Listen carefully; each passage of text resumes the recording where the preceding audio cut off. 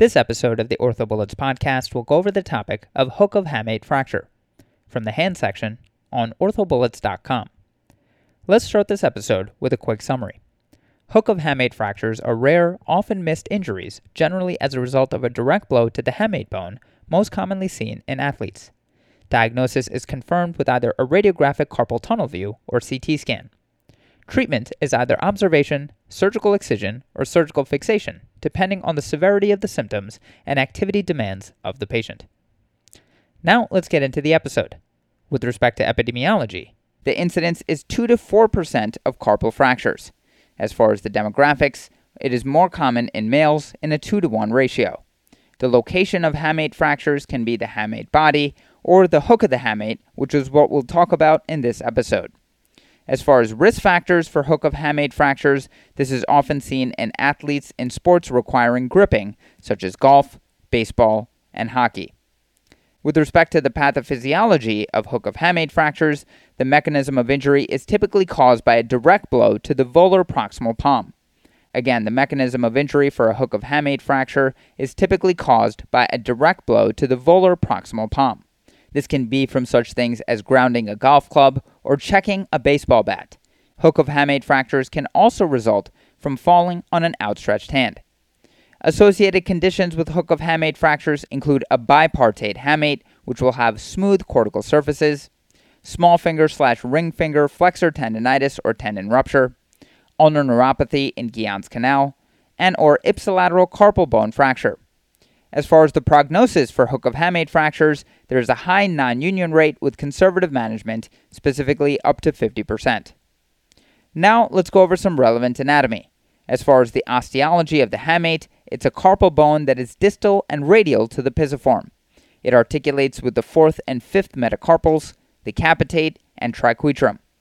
The hook of the hamate forms part of Guillen's canal, which is formed by the roof, which contains the superficial palmar carpal ligament, the floor, which contains the deep flexor retinaculum and hypothenar muscles, the ulnar border, which contains the pisiform and pisohamate ligament, and the radial border, which contains the hook of the hamate. The hook of the hamate is one of the palpable attachments of the flexor retinaculum. And keep in mind that the deep branch of the ulnar nerve lies under the hook. Again, the deep branch of the ulnar nerve lies under the hook. As far as the blood supply to the hook of the hamate, vessels enter the hamate base via a radial and ulnar foramina to supply the hook of the hamate. Keep in mind that the ulnar vessel is absent in 29% of patients, and an absent ulnar vessel is considered the reason for the high non-union rate of hook of hamate fractures. The classification of hook of hamate fractures is the Milch classification, and this is divided into 2 types. Type 1 is the most common and is a hook of hamate fracture, and there are 3 subtypes. Subtype 1 is an avulsion fracture, subtype 2 is a middle of hook fracture, and subtype 3 is a base of the hook fracture. A type 2 Milch classification is a body of the hamate fracture, and this is divided into 2 subtypes. Type 2A is a coronal fracture, and type 2B is a transverse fracture. As far as the presentation of a hook of hamate fracture, there is commonly a delay in diagnosis, and specifically there's an average of 4 weeks from the injury to the diagnosis. Again, hook of hamate fractures commonly have a delay in diagnosis with an average of 4 weeks from the injury to the diagnosis. As far as symptoms, ulnar-sided wrist pain is the most common complaint. Patients may also have hypothenar pain and pain with activities requiring a tight grip. On physical examination, motion will have limitation in ulnar deviation, and patients will have decreased grip strength. On neurovascular exam, patients may have paresthesia in the ulnar nerve distribution. Keep in mind that a positive Tinel sign over Guillen's canal may also be present. Also on neurovascular exam, you may notice motor weakness in the intrinsic muscles. Some provocative maneuvers to know include tenderness over the hook of the hamate, which is the most common finding and has an 80% sensitivity. Other provocative maneuvers include a hook of the hamate pull test and pain with dorsal ulnar deviation of the wrist. With respect to a hook of the hamate pull test, the hand is held in ulnar deviation as the patient flexes the DIP joints of the ulnar 2 digits against resistance. The flexor tendons act as a deforming force on the fracture site, and a positive test elicits pain. This has 70% sensitivity. As far as imaging, recommended views on radiographs include a PA and a lateral of the wrist, as well as a carpal tunnel view. A PA and lateral of the wrist has 10% sensitivity. A carpal tunnel view is the best radiograph to see a hook of the hamate fracture, and this has 40% sensitivity. As far as findings on the PA view, you may see an absence of the eye sign or a cortical ring. This is normally produced by an intact hook. Indications for a CT scan is to establish the diagnosis if the radiographs are negative. This has 92% sensitivity. However, the diagnosis can be missed if the fracture is non-displaced and if the CT cuts are greater than 1 millimeter.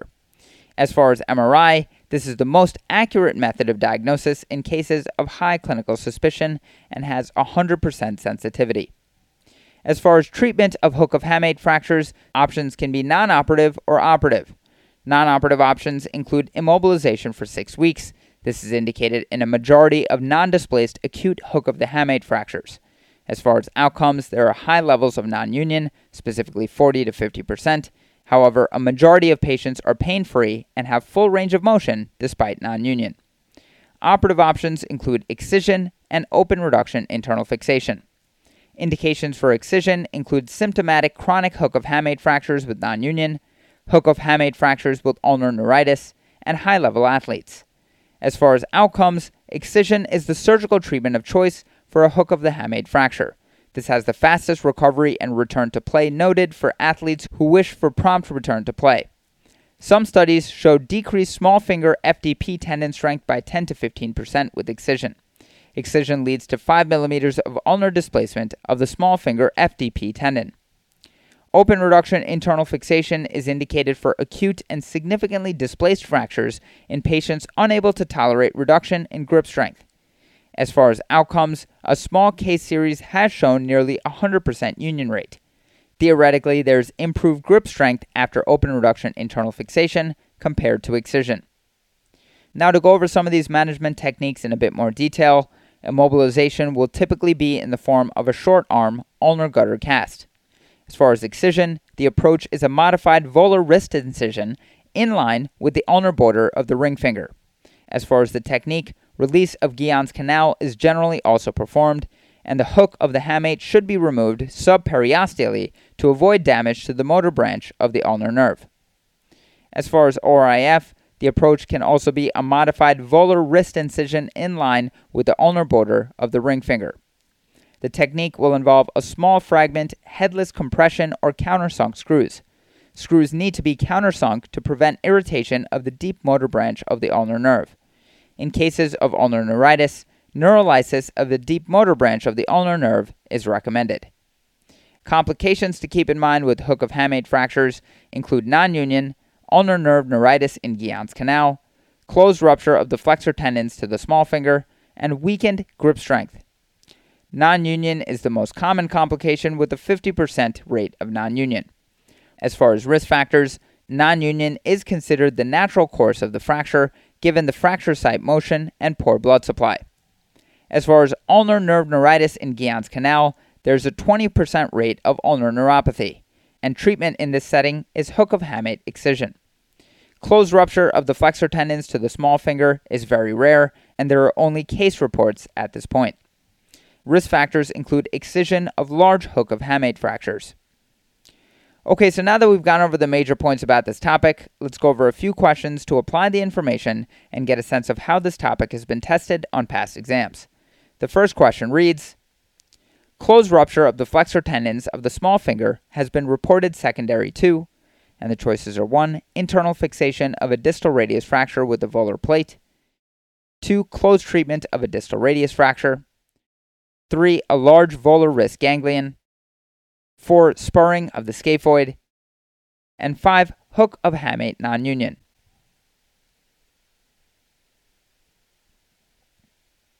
The correct answer to this question is 5. Hook of hamate non-union. So non-union of a hook of hamate fracture has been shown to lead to rupture of the flexor tendons to the small finger.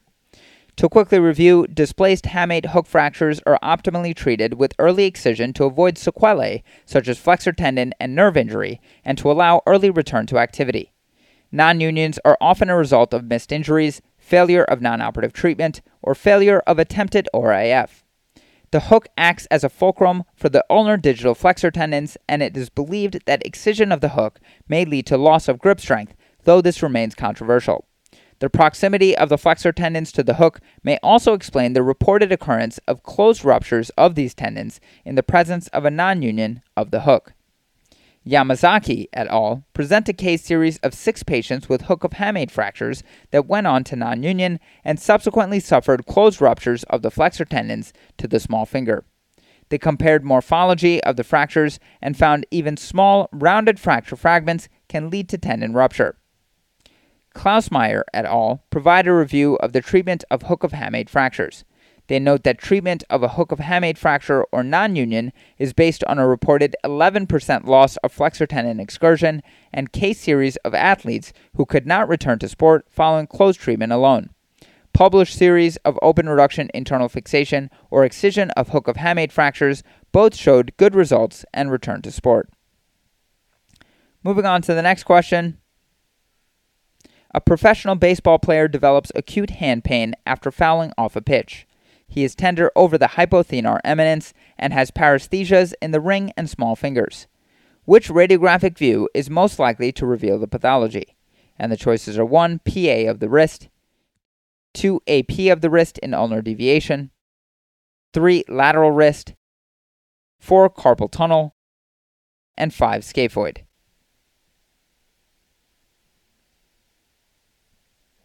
The correct answer to this question is 4. Carpal tunnel. So plain radiographs usually do not reveal the fracture. Carpal tunnel and supinated oblique views should be obtained. Diagnosis is confirmed by CT scan and bone scan. Fractures of the body of the hamate may occur from trauma and may occur in combination with fractures of the base of the 4th and 5th metacarpals. Fractures of the hook of the hamate are more common in athletes. The incidence of hook of the hamate fractures is 2% to 4% of all carpal fractures. The mechanism of injury is thought to be caused by abutment of the hook on an object or by a shearing force applied by the flexor tendon of the small and ring fingers. The injury usually occurs in athletes who participate in baseball, golf, and racket sports because of the position of the instrument in the hand. Rettig reviewed hand injuries in athletes. He noted that hook of hamate fractures occur in a watershed area that may explain the high incidence of non-unions post-fractures. Hook of hamate fracture must be suspected in athletes participating in racket sports like golf or baseball who are seen with ulnar-sided wrist pain. Examination reveals tenderness over the hook of the hamate, which lies on a line between the pisiform and the second metacarpal head.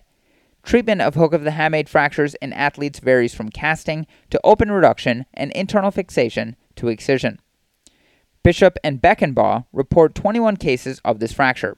17 were treated by excision, 3 underwent ORIF, and 1 had casting. Although 2 of 3 fractures that were treated with ORIF healed, many authors recommend excision, which has an average return to sport of 6 to 10 weeks. And moving on to the final question. A 24-year-old professional baseball outfielder reports persistent pain in the hypothenar region when batting for the past year. His CT scan shows a hook of the hamate fracture. What is the recommended treatment? And the choices are 1. Pisiform excision, 2. Hook of hamate excision, 3. Carpal tunnel release, 4. Decompression of Guillen's canal, and 5. Open reduction and internal fixation.